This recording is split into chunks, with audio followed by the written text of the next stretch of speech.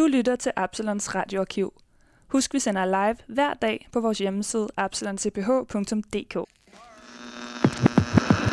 Hvordan jeg har mødt Paw, og hvorfor jeg synes, han er interessant. Fordi det synes jeg, han er. Og hvad er det her gamle musiktalent, som nu er ved at starte sit helt eget musikunivers digitalt. Hvad er det, han kan, og hvad er det, vi skal mødes omkring. Som altid, så mødes vi omkring musikken. I skal hænge på, fordi at vi starter her med noget dejligt The Weeknd, Blinding Lights, og så lige så snart vi er oppe at stå med al teknikken her, jamen så skal vi have en dejlig samtale. Så det glæder vi os til. Bliv hængende live fra Radiotårnet.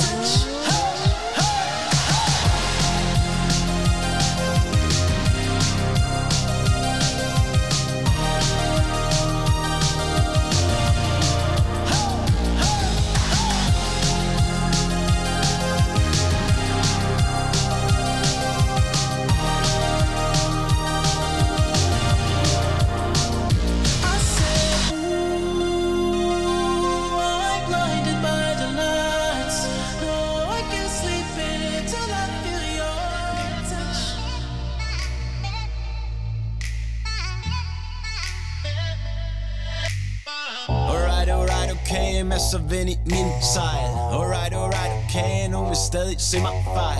Alright, okay. Livet det kan være. Hold da op. Hej Paw. Hej Thomas.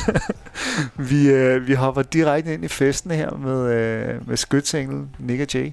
Hvorfor lige Nick og Jay og skytsenglen? Jamen, det er en fed sang at komme i godt humør til. Eller komme i gang med. Og hvis man lige er lidt nede, så, som han også synger. Så. Ja. Men så måske er lidt til det højere plan, kan man sige. Yeah. Nu, det var det, vi skal ind på, fordi vores møde var lidt sjovt, og du væltede nærmest bagover, da vi mødte hinanden. Eller du mødte mig og min kone. Jamen, det gjorde jeg. Og du og jeg, Paw, vi mødes jo til under en fantastisk setting ude på Amager ved nogle kolonihavehuse, hvor vores fælles ven Ian Isak, dygtig instruktør, jamen han holdt jo en fantastisk, hvad skal man kalde det, sådan en sommerkolonifestival. Jamen, det startede egentlig sidste år, hvor de holdt sådan en fælles fødselsdag, og nu er det bare blevet sådan en tradition andet år allerede. Altså, det er det, jeg kalder det. Jeg kalder det Ian og Ditte Festival. Ja. Det er vel det. Og der var sådan en særlig stemning, når jeg har forklaret over for venner til det arrangement, som var svært at beskrive. Men det var sådan en... For det første er det et dejligt lille Aarhus-crew. Han kommer jo selv fra Aarhus og bevæger sig lidt omkring de kreative miljøer, og der var nogle forskellige musikere, og der var nogle skuespillere, og det var bare sådan et interessant miljø. Og så sætter jeg mig ned og skal have noget mad. Og jeg er faktisk kommet alene, forstået på den måde, at jeg kender jo Ian, og så kender jeg Jesper, en dygtig fotograf. Han er i øvrigt lovet at komme forbi, så ham glæder vi os til at sige hej til. Men jeg kendte jeg en hel del mennesker der, men jeg kom sådan alene, og det gjorde jeg, fordi jeg var sådan, jeg blev nødt til at dukke op. Fordi jeg synes, Ian, han er et fantastisk menneske, og jeg jeg ved, at der er et eller andet ved de her fester, han holder. Så jeg tog forbi og havde pænt en flaske vin med, og tænkte, nå, det er jo en værtsgave. Og han var bare sådan, du skal ikke tage det med, mand. Der er en hel balje over. Så det her var altså i 20, da restriktionerne havde lempet en lille smule, og der var sprit stort set alle steder, og vi var meget påpasselige, men det var absolut en af de sidste bedste fester, jeg har været til. Ja. I nyere tid. Og så sætter jeg mig ned på en bænk, hvor at jeg møder dig, Paw. Ja. Og du møder ikke kun mig. Jeg møder ikke kun dig. Jeg møder din fantastiske kone, Katrine. Ja. Og vi indleder jo bare sådan en sådan normal samtale, som man jo gør i hyggelige selskaber. Og jeg ved ikke, hvordan vi kommer ind på det. Men jeg står for nogle udfordringer. Og hun fortæller mig så, at hun er kommet fra tekstilindustri, og det er egentlig også der, hvor jeg selv arbejdede, og vi har jo i virkeligheden arbejdet os selv halvt ihjel. Og mødes egentlig bare over de drømme og de ambitioner, vi hver især har. Og jamen, det var så spændende, fordi at vi på et tidspunkt kommer til at tale lidt om, at jeg jo... Jamen, jeg går med nogle idéer og nogle drømme, og jeg ved ikke rigtigt, hvordan jeg kommer videre for det. Og en af de idéer og drømme, jamen det er, at jeg skal have den her lejlighed, som jeg har kigget på. Og det hele er lidt ved at falde sammen, og jeg ved ikke, om jeg kan nå det, og min bank er sur på mig, og alle er sur på mig. Men jeg husker, at du sagde, at det var drømmelejligheden, ikke? Altså, det sagde jeg. Det er rigtigt. Fordi, hvad vil man helst? Vil du blive boende, eller vil du gerne have den her? Vi kunne hurtigt mærke, at du gerne vil have... Jeg vil gerne have den drømmelejlighed. Ja. Så hvorfor ikke gå efter det? Hvorfor nøjes med det, man så har? Ja, og prøv at høre, nu talte vi bare kort op til at vi skulle på her, Paw, men det er jo anden gang, vi møder hinanden i virkeligheden. Og men som jeg sagde, det føles ikke som præcis. Anden gang. Fordi at der er en særlig connection, og du... jeg ved sgu ikke, du har nogle dejlige følelser. Altså, du er et åbent menneske, og jeg nyder at følge din rejse. Tak. Og da vi taler sammen, så forklarer du, hvordan du kommer fra musikken. Ja. Og det gør du også i forløbet op til vores møde her. Men jeg elsker jo fortællingen om, at det her, det er en rockstar drømmende fyr fra Middelfart, som vil frem i verden. Og pludselig rykker du til København. Ja. Hvorfor gør du det? Jamen, det var faktisk ikke engang min idé. Det var min kæreste dengang, som gerne ville overstudere. Yeah. Og det tog lige lidt tid om at overtale mig egentlig. Men det tog ikke så lang tid at overtale mig egentlig, måske. Fordi dengang ville jeg gerne arbejde i tøjbutikker, og det var lidt nemmere at få et job over i København ved det, end... ved alle de smarte. Ja. Ved alle de hippe. End i Middelfart. Ja. Så, det var måske bare endnu et træk, som jeg har følt lidt, jeg måske har været det sorte for i familien, fordi jeg har lavet alle mulige andre valg, end min bror for eksempel har, eller min familie. Ja. Så det var måske bare endnu et move i den retning. Ja. Og dengang var det jo lidt sketchy, man kom over og kendte ingen, og så... Og et kæmpe skridt, fordi du også forklarer mig, at det her jo stik imod, hvad man gør til, hvor du kommer fra. Ja. Nå, altså familien var ikke helt... Altså, du skal over til Djævleøen, og hvad er det, du har tænkt dig? Og var det nu en god idé? Og jeg husker i hvert fald min far og min mor, det var sådan, er I nu sikker på det? Og det var langt væk, og altså, hvad er det værste, man flytter tilbage igen? Ja. Altså, så... Også det der med at gå selvstændig og sådan noget, jamen, at det er jo ikke sådan noget, min familie som sådan har gjort. Så endnu også et tegn på, at måske tager et lidt andet valg, end de andre gør. Ja. Men nu er det blevet accepteret. Her 20 år efter, så... Ej, det har det været lidt før også. Okay. Men jeg kan godt mærke, det tog noget tid ligesom at få den der sådan skulderklap på. Altså, de har altid sagt, vi vil gerne støtte dig og sådan noget. Det er jo ikke, at de er sådan, okay, så gider vi ikke snakke med noget mere. Nej. Men det har været sådan lige sådan en løftet øjenbryn. Er det nu smart at gøre det her? Er det nu den vej? Og det er måske også bare en forældreting, og sådan, de bekymrer sig, og det er jo selvfølgelig også glad for. Ja. Men man er også nødt til nogle gange at lidt tilbage til manifestering, at man er nødt til at smide det, man har i hænderne, hvis man gerne vil videre, og der skal lande noget nyt. Ja. Så det gjorde jeg, og det var set i bagspejlet det helt rigtige valg. Prøv at høre, fordi at tilbage til drømmene og manifestationerne, og tilbage til den her fest, den magiske fest. Altså vi sidder jo i en fantastisk kolonihavekvarter, og der er jo lysgirlander, og der er jo sådan nogle, hvad skal man forklare det, som sådan nogle, altså for mig var det virkelig sådan en festivalstemning, fordi der var de der trekanter, som skulle overdække i tilfælde af, at der var der var sejl, det var sejl, det er lige det var. Og så er de bare lyskæder over det hele, og hængekøj og rosé og det hele. Ja. Alt var perfekt. Og så møder du bare den ene interessante efter den anden. Ja. Men vi ender i en samtale, og i dag er du selvstændig. Og det for dig var et kæmpe skridt.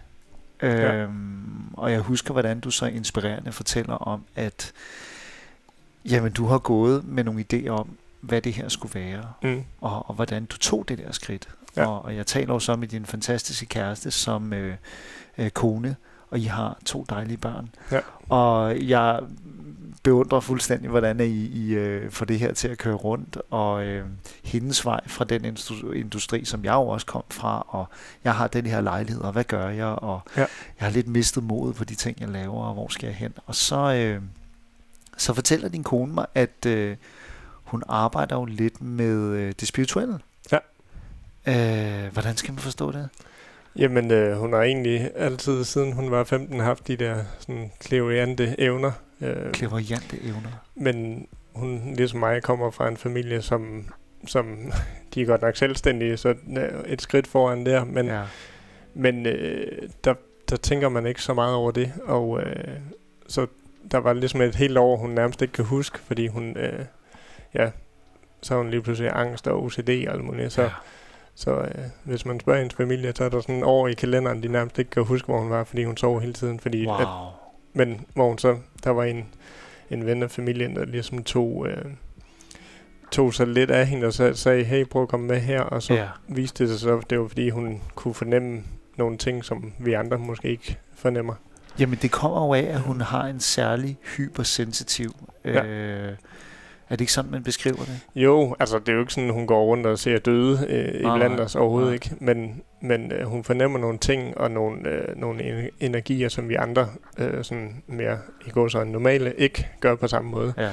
Men det hun gør, kan vi alle egentlig gøre, men det kræver bare noget træning, og det kræver noget andet. Og hun kom så på et kursus og lærte egentlig at styre det, og så har det egentlig været væk i godt de der 15 år, og så har hun så taget det op igen, fordi det er det, hun virkelig gerne vil.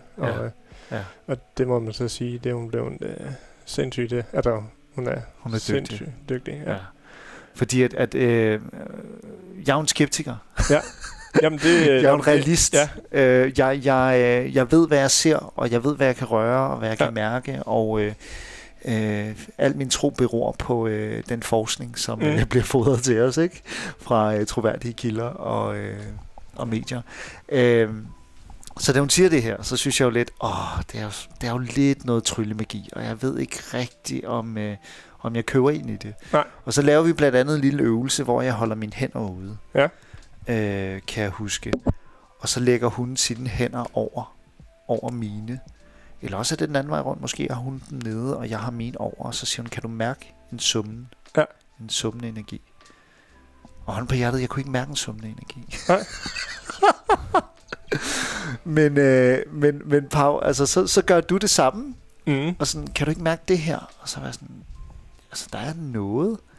Men på en eller anden måde, altså på trods af, at ikke rigtig at kunne mærke noget, altså så sporer vi os i hvert fald dybere ind i samtalen og ind på hinanden. Og vi taler blandt andet om det her med at miste folk omkring os. Jeg har ikke nogen far. Og du har mistet, var det en onkel? Og hvordan vi nogle gange tror på, at de her folk omkring os, de stadig er her.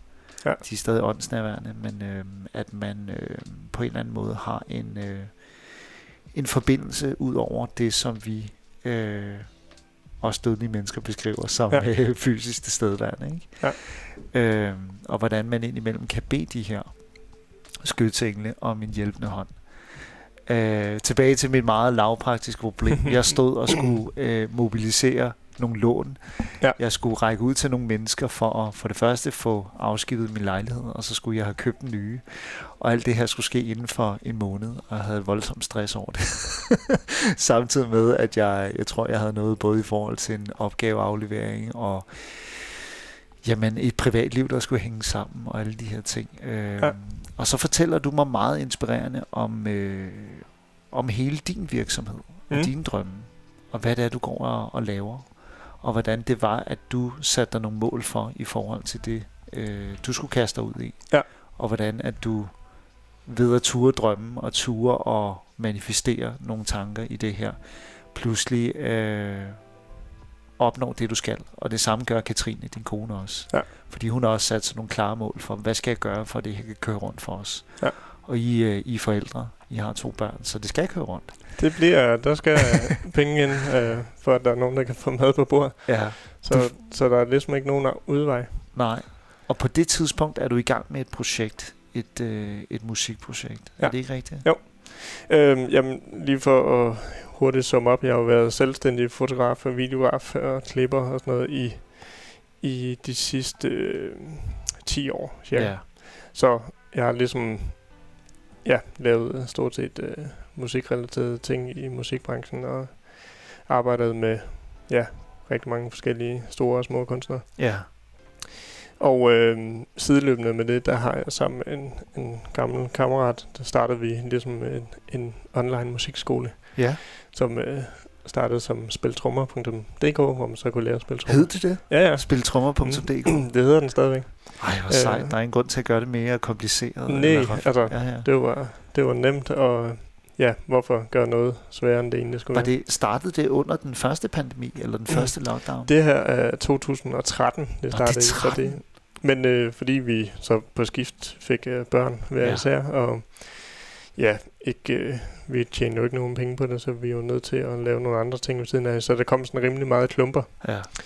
Og så kan vi spole lidt frem til 2019, hvor vi så får en anden en med ind over bord, og tænker, okay, vi skal gøre noget ved det her. Og så bliver det så bare til spilmusik.nu, som i stedet for kun at trommer, så vi trommer, bas og klaver er på vej, og guitar også. Ja. Så man egentlig kan starte med at spille musik, uden du kan noget. Ja. Men så rammer pandemien så, og det er der, jeg så tænker, at der skal ske et eller andet, fordi at jeg har længe gået med mit eget, og gerne vil lave en masse andre portrætter af folk, og lave alle mulige interessante, fordi der er så mange musikere, der har nogle fede historier. Ja. En gammel, ikke en gammel, han er ældre end mig, Søren Andersen hedder han, som jeg tager fat i, fordi jeg godt kunne tænke mig at lave et format, jeg egentlig bare gerne vil have, dengang jeg selv startede med at spille guitar, back in the days. Ja. Og tager fat i ham og spørger, om han ikke har lyst til at lave noget, hvor vi følger ham, og hvor han sidder og snakker nede i sit studie om forskellige ting, og det vil han gerne. Ja. Og vi begynder at lave nogle af de første, og vi kan bare se, at det tager mere og mere fart, egentlig. Ja.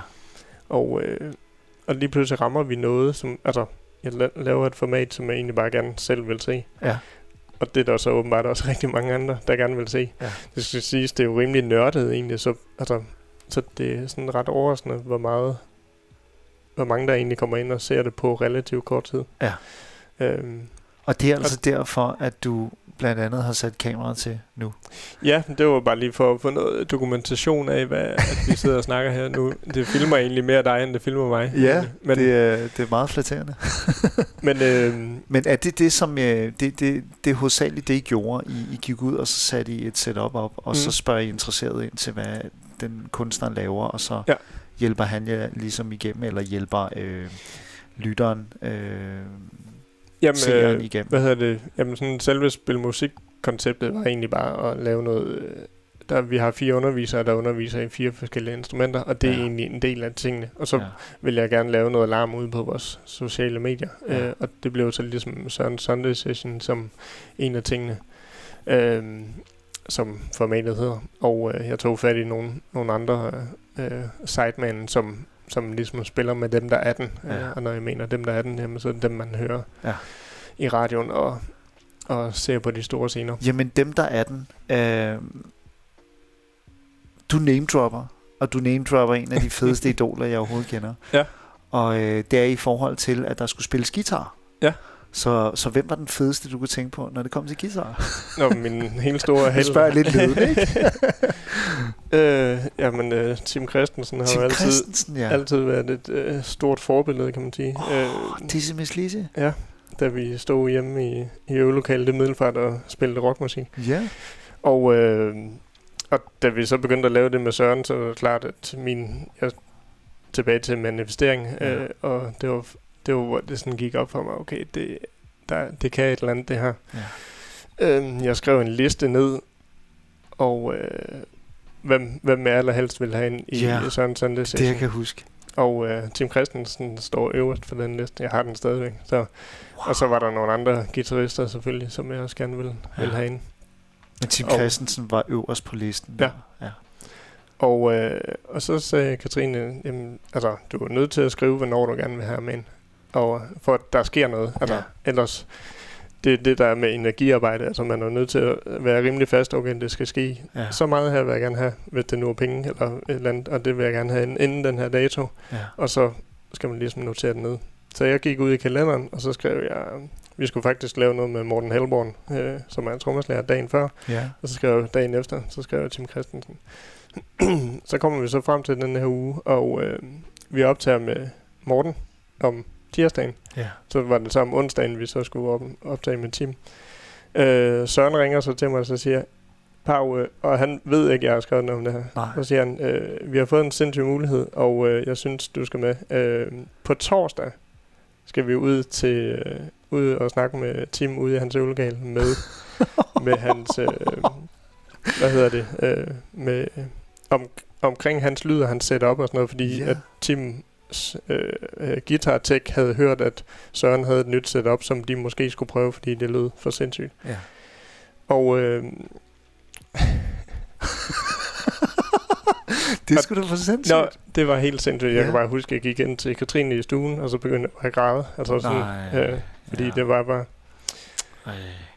Det var så sindssygt. Det var virkelig en drøm, der kom i opfyldelse der. Ja, men også fordi det var bevist, hvad det andet kunne, det der med, okay, hvis man gerne vil noget og gå efter det, så kan det også godt lade sig gøre. Ja. Og det var bare en helt vildt fed... det var en fed optagelse dag, og det var ret intimt, fordi det var lige i coronatiden, så vi var 4 derude, og så er det der, man sådan, okay, jeg skal jo både være professionel Paw, som jeg også følte, jeg var, men man er også lidt fanboy. Fanboy Paw. Og de er selv, Søren, selvom han kender ham godt, er han jo også kæmpe fan, så det der, men jeg husker et moment, hvor han skal lige, Søren siger, spil lige noget, vi kender, og sådan, så sidder han så og begynder at spille Waterline, og det... Nej. Waterline. Det var bare sådan ret sindssygt, og så var sådan en gåsehud over hele kroppen, og så var jeg sådan, jamen, okay, det lyder sgu meget rigtigt, det der. Nå ja, fordi du sidder og filmer manden, som har skrevet det riff der for mange år siden. Ja.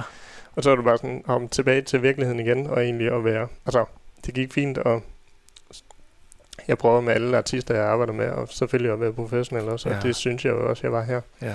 Og det fede er så, at vi er færdige, og så siger Tim til Søren og mig, skal vi ikke optage noget mere, eller hvad? Skal vi ikke lave noget en anden dag?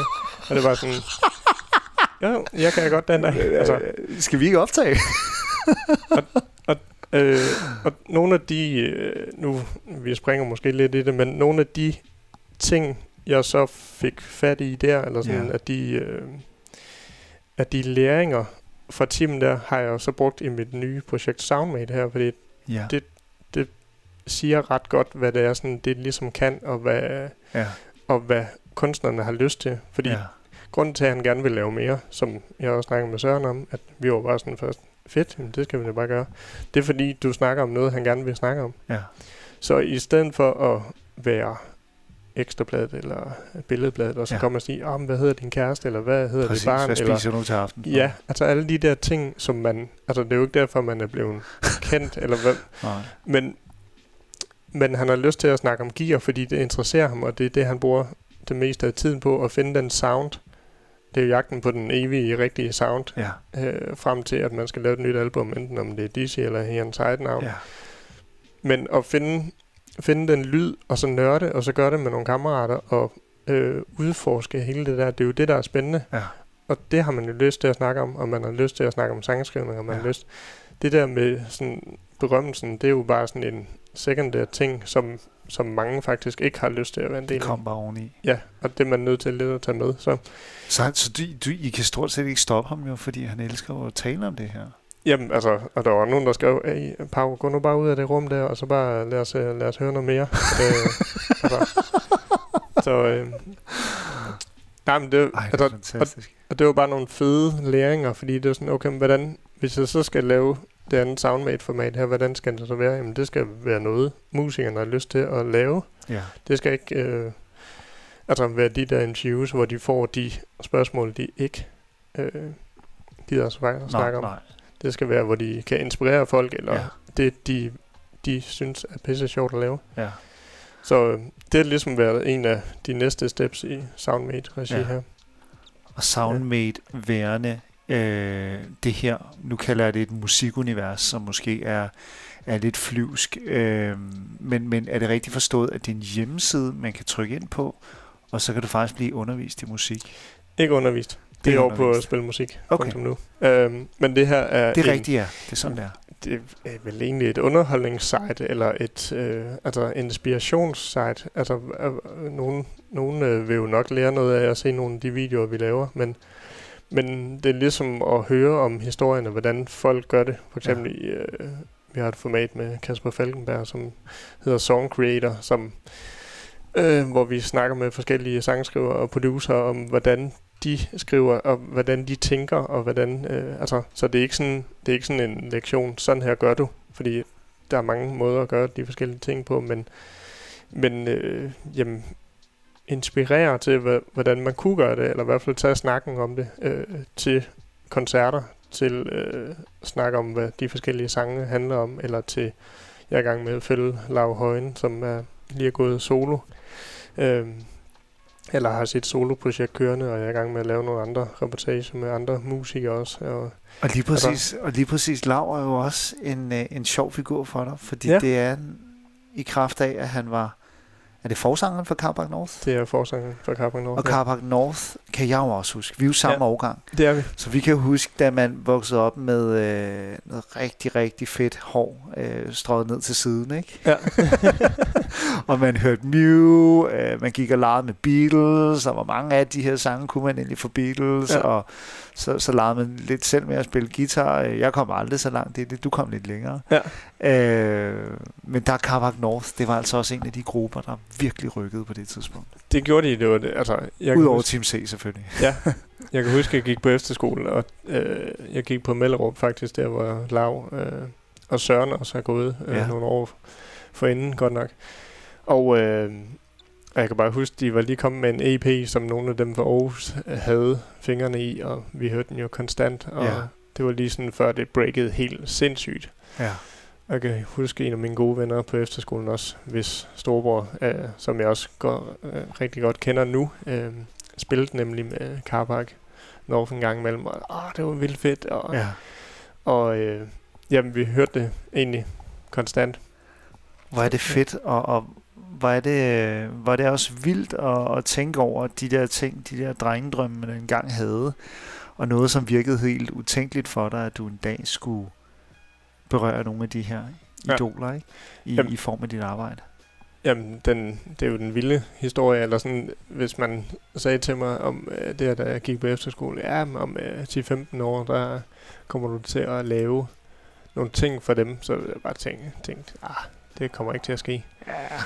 Altså, det kan vi godt drømme om, men det er lidt ligesom en Lamborghini eller en Maserati, ikke? Ja, og så sådan flash forward til nu, hvor så ringer Lav lige pludselig en dag og siger, hey, vi skal have lavet det her, kom ned i studiet og hjælpe med at filme den her, hvor man bare tænker, altså, man skal i hvert fald huske på en gang imellem lige at nive sig i armen og tænke, okay, det er faktisk ret fedt, og det jeg laver, og selvom det også nogle gange, så er det jo bare et job, ikke? Altså, det, altså, det var så faktisk Morten fra Carpark North, jeg snakkede om, at altså, når man har en Ferrari, så bliver det på et tidspunkt over hverdag at køre rundt i en Ferrari. Så det der med lige at huske og det gør det formentlig, ja. Og nive sig i armen, når det er, at når det også går godt, og egentlig også når det går skidt, så er det måske ikke så skidt alligevel, at det ikke er godt for noget. Ja. Prøv at høre, jeg synes næsten, at vi skal høre noget musik. Mm. Jeg vil ikke hive frem i dit teenage band endnu. Nej. Der kommer vi hen. Ja, jeg har det som om, vi skal bygge op til den. Ja. Men du skulle støve den her single frem. Mm.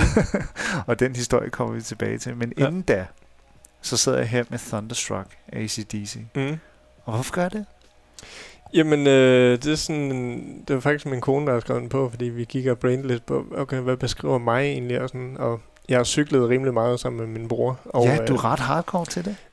Du har en cykelkrop jo, kan jeg ikke sige det? Det er sådan en, der er muskuløse ben, og så sidder du sådan lige og kan krumme ryggen. Og det kunne nok have været at være, lad mig sige det sådan. Så, vi har cyklet ret meget, og vi var i Polen og cyklede på et tidspunkt, hvor der kørte de den her hver dag, inden vi startede cykelløbet, og det var bare ret fedt. Og det er netop det er live-udgaven, ikke? Altså, så den bygger op på en ret fed måde. Og det er også en god, hvis man lige skal i gear til et eller andet. Jeg er jo AC/DC-fan, det er ikke det, men jeg er ikke sådan en hardcore AC/DC-fan. Jeg tror, alle lyttere kan relatere til det her nummer, fordi det skaber en særlig stemning. Ja.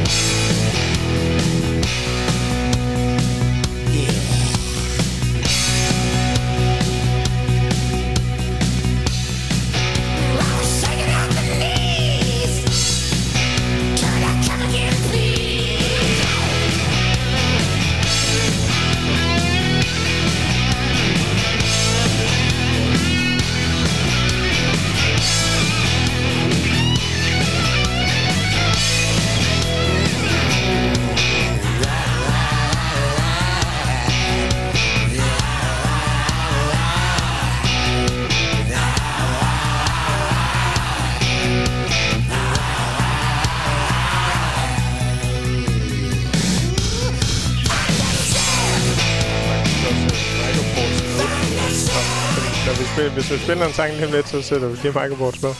Så får I god lyd derude. Jamen, mens AC/DC og Thunderstruck brager derud af, jamen så, Pau, du har styr på elementerne her. Du har jo taget et rigtigt Soundmate-studie ind her i vores lille studie. Jeg tænker, at vi lige skulle livestreame lidt, nu når vi alligevel kunne. Men det er spændende. Så det gør vi lige. Op. Ja, og jeg kan lige sige, når vi spiller det næste nummer til seerne, så får I altså lige lidt bedre lyd på, så ryger der microports på Thomas og jeg, og så kan I høre det hele. Ja, jamen det synes jeg absolut, vi skal gøre. Pau, hvad er det sjoveste, du har oplevet i forhold til dit virke som selvstændig her? Nu beskriver du den her rejse med, at du kommer hele vejen fra Middelfart, og forældrene ved ikke rigtigt, om det er en god idé. Du slår dig ned herover, og du begynder at få et netværk op at stå. Du har spillet musik i mange år. Ja. Det er måske ikke det, som bliver dit hovedfokus. Overhovedet ikke. Nej. Jeg kommer ligesom til en skillevej, hvor jeg er nødt til at sige, at jeg begynder at tage lidt billeder og sådan noget, og skal det så være musikken, eller skal det være billederne, og begynder egentlig også at lave lidt video, og tænker, at jeg havde alligevel en del kammerater, som var bedre til at spille musik, end jeg var. Så tænkte jeg, okay, jeg går efter det andet. Ja. Og det var jo egentlig et meget godt valg. Og du har ikke set dig tilbage siden? Egentlig ikke. Jeg prøvede ligesom at bare bygge det større og større og større, og været heldig egentlig at møde nogle folk, som kunne tage mig i en god retning, og ligesom samle mig op også allerede for... inden jeg skulle herhen, så ville jeg ligesom prøve at samle nogle ting, så jeg lige kunne snakke om min rejse, og at der er sådan 3, måske at der kommer en 4. på os nu her, som ligesom har været med til at sige, okay, ham den første, han tog mig faktisk op og brugte mig som fotograf, da jeg var ingenting, og gerne ville arbejde sammen med mig, og en, der så tog mig videre til næste level der, og så en sidste, der tog mig derude, hvor jeg har kontor nu, som gjorde, at jeg lige kom op på det niveau. Ja. Og så er der så en, der er ved at tage mig op til næste skridt her, tror jeg, i forhold til Soundmate og det her. Så det var bare meget fedt lige at prøve at skrive ned, at der måske i princippet kun er 3, eller det er jo kun 3, der har også været mange andre, men der har været nogen, der sådan ligesom har været de der hjørnesten til at kunne forme min rejse. Ja. Og jeg snakkede med ham, den ene, han sidder i en stor stilling ved Universal nu. Jeg snakkede med ham den anden dag og fortalte ham faktisk, at han var den første, der ligesom var med til at gøre det her for mig, og det blev han jo ret beæret over. Ja. Og altså gøre det her med dig, men at du... jeg rendte jo rundt på natklubberne og tog billeder og sådan noget, og så, vil du ikke... Jamen, så han sad ved noget, der hed My Music, eller Bandbase, hed det på det tidspunkt, og ham vi snakker om Rasmus Ardal, som nogen der kender fra Universal nu, hvor han sidder Commercial Manager Directing, tror jeg, eller sådan noget. Ja. Men han tog mig ligesom ind og sagde, hey, vi skal bruge en fotograf, og sendte mig på Roskilde, og lavede nogle af de fede ting der for My Music og Bandbase, og det var kæmpestort for mig. Men han kunne se et eller andet åbenbart, som var rigtigt, og det synes jeg bare var mega fedt. Altså, også bare, at man fik de muligheder, og det var musik, jeg gerne ville. Og grunden til, at jeg gerne ville musikken, var jo, fordi jeg ikke selv kunne spille den, så det der med at stå ved siden af og stadig at få det der rush, som når man spiller en koncert, eller laver musik i øvelokalet, eller sådan, hvor man kan mærke, at det hele går op i en højere enhed, og man bare står og griner til sidst, fordi det bare er... Hvad skete der lige der? Ja. Ligesom det moment, da vi mødte hinanden. Ja, totalt. Hvad skete der lige der? Så det var for egentlig at få rushet på en anden måde, kan man vel sige. Ja.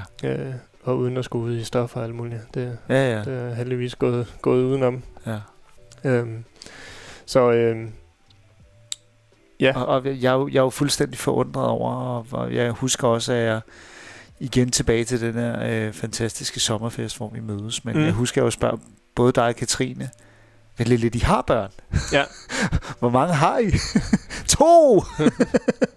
Der er jo ikke tid, når man har 2. Så er det jo 2 fuldtidsjobs i virkeligheden, ikke? Ja. Hvordan balancerer man det der? Jamen... Altså, bare så sent som i dag, vi skulle herind, vi havde lige glemt, det var påske lukket over i institutionen, så lige pludselig havde vi bare booket hele vores dag begge to, og så var der sådan fandt vi et kompromis. Okay, jeg skulle herover til dig, og hun havde en session med en ny kunde, og sådan. Så det var lige med at finde ud af det. Det lykkedes så. Nu har vi en veninde, der lige heldigvis kom forbi og lige så tegnefilm en anden time der, hvor der var et overlap. Dejligt. Men altså, til tider er det også udfordrende, men altså, for det meste synes jeg, det går op. Altså, vi er jo også flex på en anden måde, kan man sige. Hvis, fordi I begge to er selvstændige og selv kan styre jeres arbejdstid. Ja, det er jo ikke 8-4 hver dag, men så er det nogle gange, der er aften, og så kan man gøre noget andet, eller vi kan, hvis vi vil have en forlænget weekend, eller skal et eller andet i Jylland, jamen, så kan familien tage med, så man ikke er afhængig af et 8-4 job herover i. Så på den måde, der er vi egentlig ret flexe i det ved at være selvstændig. Men det har jo også nogle udlemper, hvis børnene er syge. Hvis job er så vigtigst, og det har vi snakket meget om, og det er nogle gange bare mega svært, fordi jeg kan stå på en produktion med 10 mand, der er afhængige af mig, og Katrine kan jo have nogle kunder, som også er vigtige og virkelig har brug for det, og står i nogle situationer, de gerne vil have hjælp til. Ja. Så men det, altså, nu er det gået godt i snart 4 år, siden vi fik den første, så hvis, det bliver jo også nemmere, fordi nu kan de mere. Ja. Men det er også som om, at man, det er i hvert fald den, som man, jeg synes, jeg har i forhold til mine omgivelser, og det her med at blive forældre. At på en eller anden måde, så løser det sig. Ja. Altså, man ruller med det, og så lykkes ting, og man aner ikke, hvordan det gør det. Nej. Men det gør det. Og vi har de færreste af os har prøvet det før, ikke? Nu er I så på nummer 2, men man står bare over for, det er jo sådan en virkelig kompleks projektledelse, hvor du intet aner om processen, ikke? Det er så grænseoverskridende. Ja. Og hver eneste dag tænker du, men kan man det? Jamen det kan man vel. Ja. Så har vi prøvet det, og spise på farten, eller hvad man nu gør, ikke? Skifte hen underlige steder. Man finder overskud, man ikke vidste, man havde, ikke? Absolut. Og når man henter sådan 2 trætte børn fra institutioner, hvis der er ikke nogen, der gider at gå, eller de løber i hver sin retning, jamen, så er du bare nødt til at have overskud til det, og kræfter til at kunne bære dem hjem, hvis de ikke gider at gå, eller hvis de ikke kan med, eller er gået trætte. Ja. Så der sker nogle ret sindssyge ting, når man bliver forældre. Og hvor her i forhold til sindssyge ting, eller ting, der inspirerer en, altså vilde ting, jamen så fortæller du mig jo til den her fest, at du så nogle biler på vejen derover, inden vi mødtes. Ja. Tilbage til manifestering og dem, der kigger med os.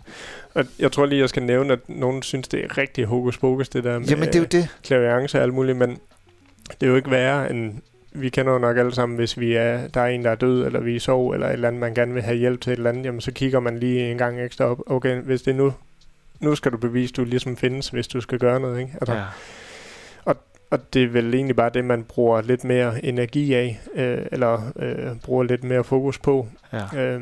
Fordi hvis jeg spørger hvilken som helst en, jeg kan også spørge dig, okay, du har, når ting er lidt for godt til at være sandt, at det lykkes at klapper, og så ved du måske godt, hvis der var en, der skulle være din skytsengel, hvem det så er. Ja. Det kunne være din far, det kunne være alle mulige andre. Ja. Og det har jeg i hvert fald for mig, som der da jeg startede selvstændig, altså jeg ringte til min mor og spurgte, kan jeg låne 20.000, hvis det går galt, så har jeg det i hvert fald lige til en månedsløn. Så sagde hun, det kunne jeg godt. Ja. Men det fik jeg så heldigvis aldrig brug for, fordi på meget mærkelig vis, så hver måned, der kom der lige helt tilfældigt et job, altså nærmest, okay, hvis der kommer penge ind i morgen, så er jeg fucked, og så lige pludselig kom der så et job til 15.000, og så dagen efter var der et job til 5.000 eller sådan noget, så passede det lige med de 20, jeg vidste, jeg skulle have ind, for at kunne bo, og det der.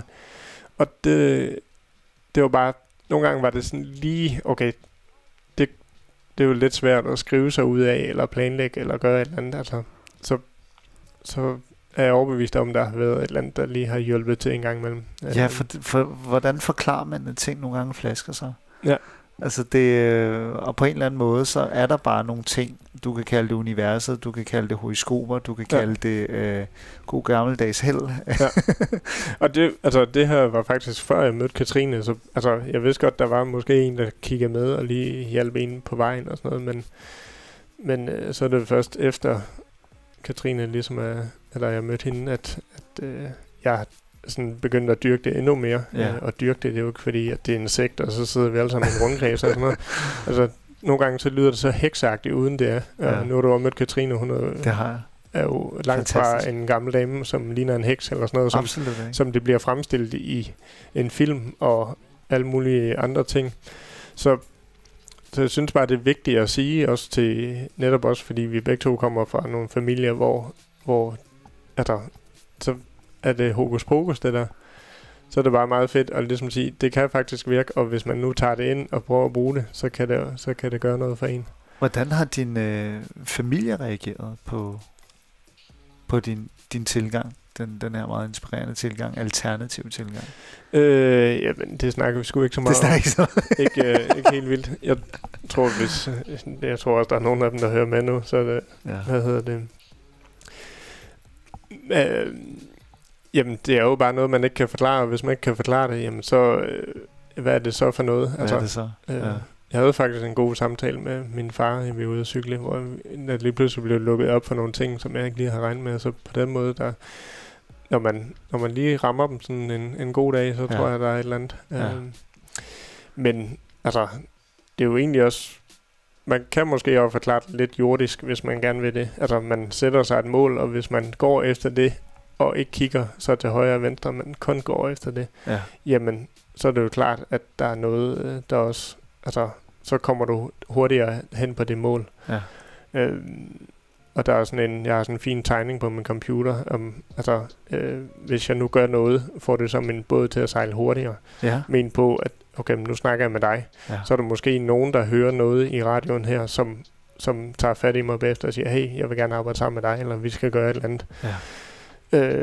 Men der kunne også komme en anden ude fra siden og sige, hey, jeg vil gerne have, at du skal lave noget helt andet. Yeah. Og så skal jeg jo så ligesom kigge, okay, hvad får min båd til at sejle hurtigere? Er det, at jeg laver noget med dig, som kan måske give noget eksponering, eller en fed snak, egentlig bare?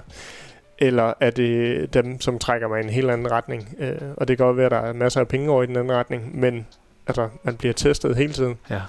Så hvis man fokuserer på målet og går den vej, jamen, så kan man også forklare det, sådan, hvis man gerne vil have den forklaring af det. Men det er jo noget med, at den energi, du sender ud, det er også det, du får tilbage. Absolut. Så hvis du sender et drive ud, og du sender,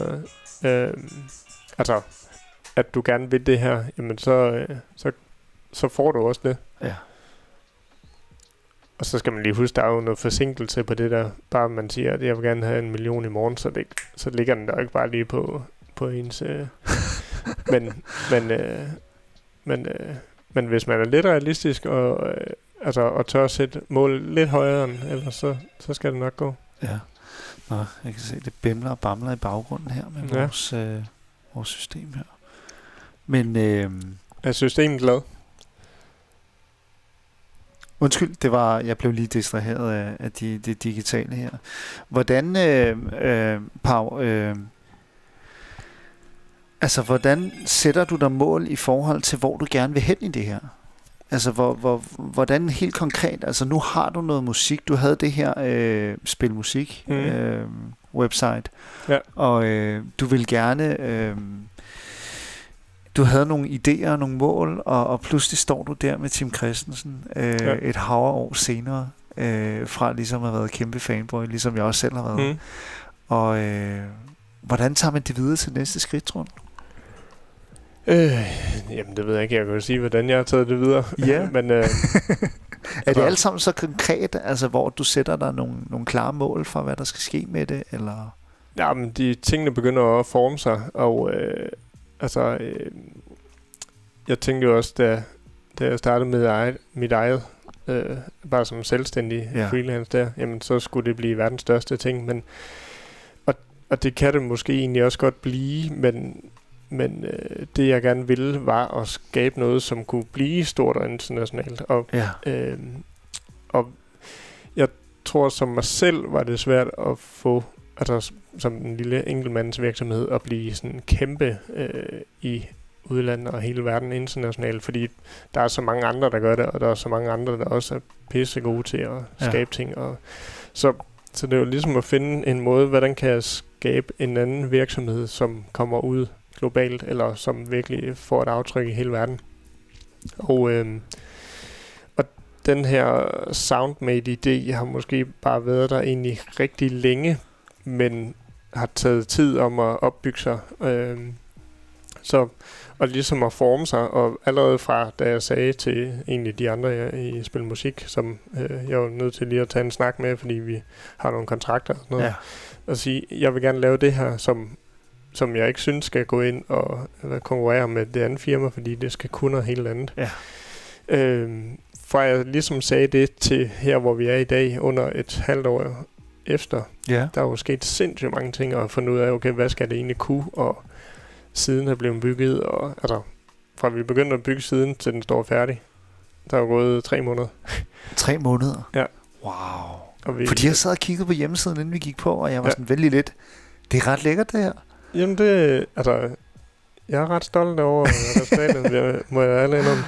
Men og igen, der er taget nogle af de erfaringer med helt fra, altså noget kommer faktisk helt tilbage fra vores band ting der, som vi også skal høre på et tidspunkt. Intersoon? Ja. Var det ikke det hed? Jo.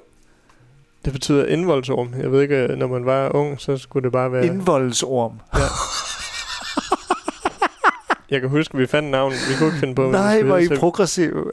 Vi tog en ordbog, og så bladrede vi op. Helt god gammel stop. Rigtigt? Og så bare pegede vi på det første, så var det blev. Det var Intersoon? Ja. Og så gik I med den? Det gjorde vi. Jeg synes næsten ikke, vi skal holde lytterne hen, fordi det... jeg synes, det holder. Og det er et nummer, du har skrevet. Det er det, ja. Det er jo vores, sådan, kan man kalde det hit. Det kan man jo godt. Det skal lige siges, det er første gang, nogensinde bliver spillet i en radio. Så, det er det. Men, det er en vaskæg. Det er verdenspremiere. Ja. Og på Absalon Radio. Hvis man er interesseret i, hvad den handler om, så handler den faktisk om mit forhold til min hund, som jeg havde dengang. Hvorfor lige din hund? Hvad var der med din hund? Jamen, det var en god ven, og egentlig beskrive, hvad den gjorde for mig. Ja.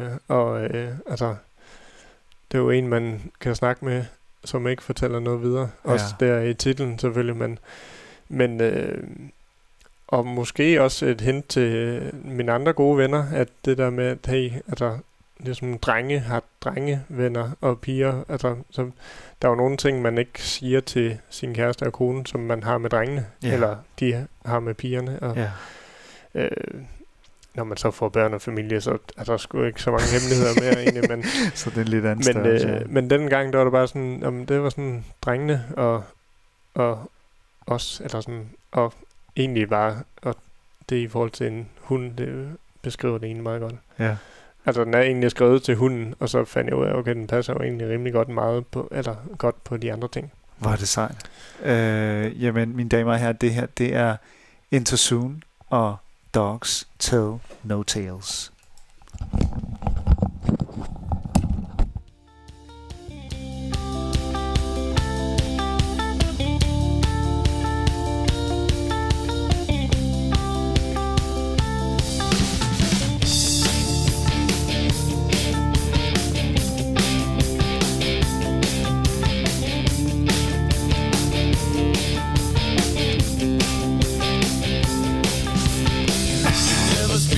Listen like a teddy bear that's lying under my bed. I can talk with you about anything that confused me and running through my head. You have no enemies, just cats who's running around in the night. You protect me from people that are trying to hurt me late in the night. Friends come and go.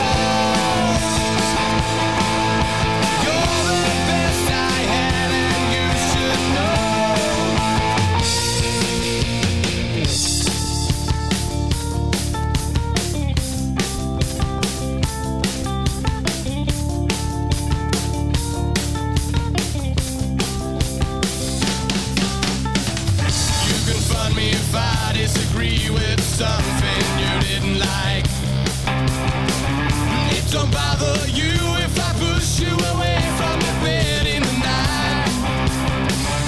Every time I call you, you come running just to see if I fight. You're the one I can trust when I tell you a secret, you keep it on your mind. Friends come and go. You're the best I had and you should know. Friends come and go. You're the best I had and you should know.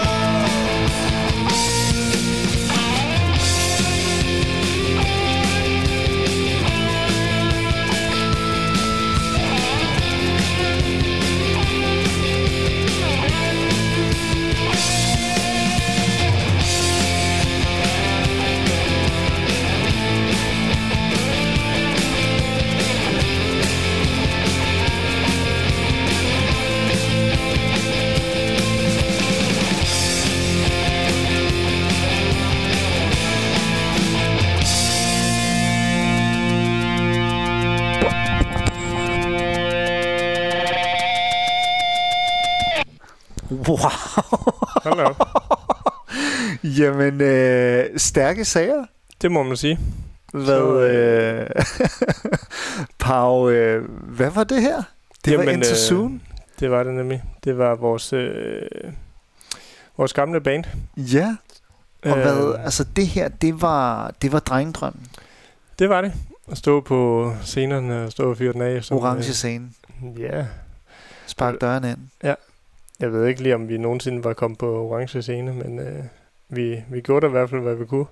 Og du var forsanger? Jeg var leadguitarist, og så min bedste ven, han var forsanger. Så vi har vokset op sammen, boet dør om dør nærmest, og så begyndte vi at spille musik og det hele. Nu kan jeg se, at min far, han skriver gåsehuden her for os. Jamen så kan man ikke sige mere. Hvis far han er stolt, så kører det. Og i mellemtiden, mens vi spillede den, så alle, der er nogen, der sidder og lytter med, og så korrigerer mig lige. Og det var bare Katrine, der snakkede udenom mig i forhold til...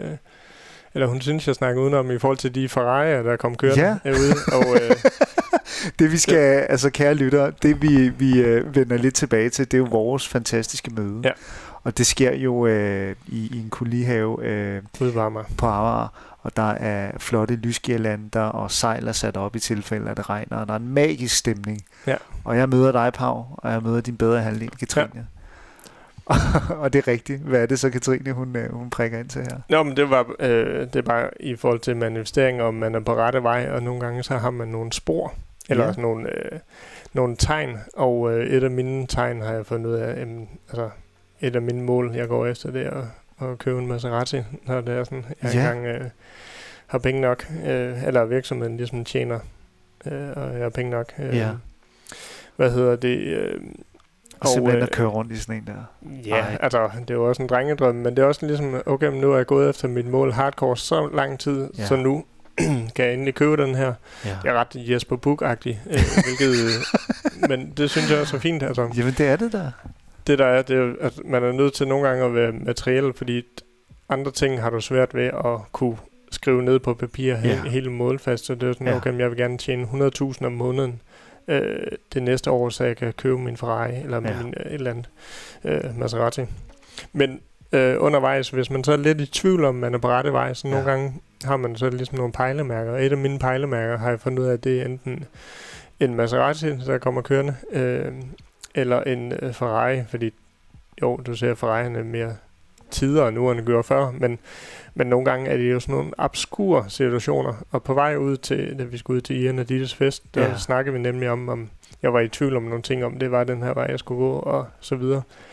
Og lige pludselig, så kommer der bare 5-10 Ferrari'er kørende forbi os, og så kigger Katrine på mig. Altså bare et optog af Ferrari'er? Ja, og så siger hun, nu skal du vist ikke være i tvivl med, så går vi ud af det er sådan en Schernau, vi kørte ud i, går over på den anden side, så kommer der yderligere 5-10 fra ej, lidt, okay, nu er der vist ikke noget at være i tvivl om. Nej, det tror jeg heller ikke. Du er på rette vej, skat. Ja, og så egentlig bare på vej herover, der holder der en Maserati, at den, som jeg gerne vil have, den holder på vej, da vi kører herover. Hvorhenne? På Frederiksberg. Et sted? Ja. What? Og selvfølgelig nu er det jo så en sådan luksusbil, jeg sådan har som tegn, så tænker den, så du er jo i København, og man kan jo selvfølgelig også køre ned forbi Lange Linje, eller ned Kongens Nytorv, og så ser man en af de biler her. Men der var så en dag, hvor det var snevejr, og så tænker jeg sådan, okay, at altså, jeg har lidt brug for et eller andet tegn, men det vil også være lidt optimistisk. Bang, så kommer der ikke en Ferrari, men en Maserati kørende i snevejr. Altså, og jeg synes, det er sådan en sommerbil, så det er ikke den, man lige... Så det viser bare meget godt det der med, okay, at det er et tegn, der kommer til dig, hvis du er i tvivl, eller så du ved, du er på rette vej, ikke? Katrines tegn og sådan noget andet, skal det lige siges. Ja. Men, må du dele det, hvad er hendes tegn? Det behøver vi ikke. Nej, den tager vi en anden gang, Katrine. Jeg ved, du er derude. Den skal jeg have. Hvad hedder det? Jamen, jeg synes, det er fantastisk, det her med at have nogle... man kan vel i virkeligheden kalde det ledetråde, eller pejlemærker for succes. Ja. Noget, som gør dig tryg om, at du er det rigtige sted på den her rejse, ikke? Jeg har en fantastisk veninde, som har lært mig, at man skal tage vare på tilfældighederne. Og det er vel en anden måde at italesætte det på, men indimellem så sker der bare ting. Ja. Og du skal kunne navigere rundt omkring det, der sker. Og så indimellem, så er der noget, som fortæller dig, at det her, det er præcis det rigtige. Ja. Jeg synes bare, det var sådan en fin analogi, det her med bilerne. Ja. Og du fortalte, inden vi gik på, at jeg så en Maserati på vej over. Så var sådan, what? Men og du viser mig den på bagskærmen af din computer, fordi det er målet. Ja. Altså et meget billedligt mål på den succes, og hvor det er, du gerne vil hen med de ting, du laver.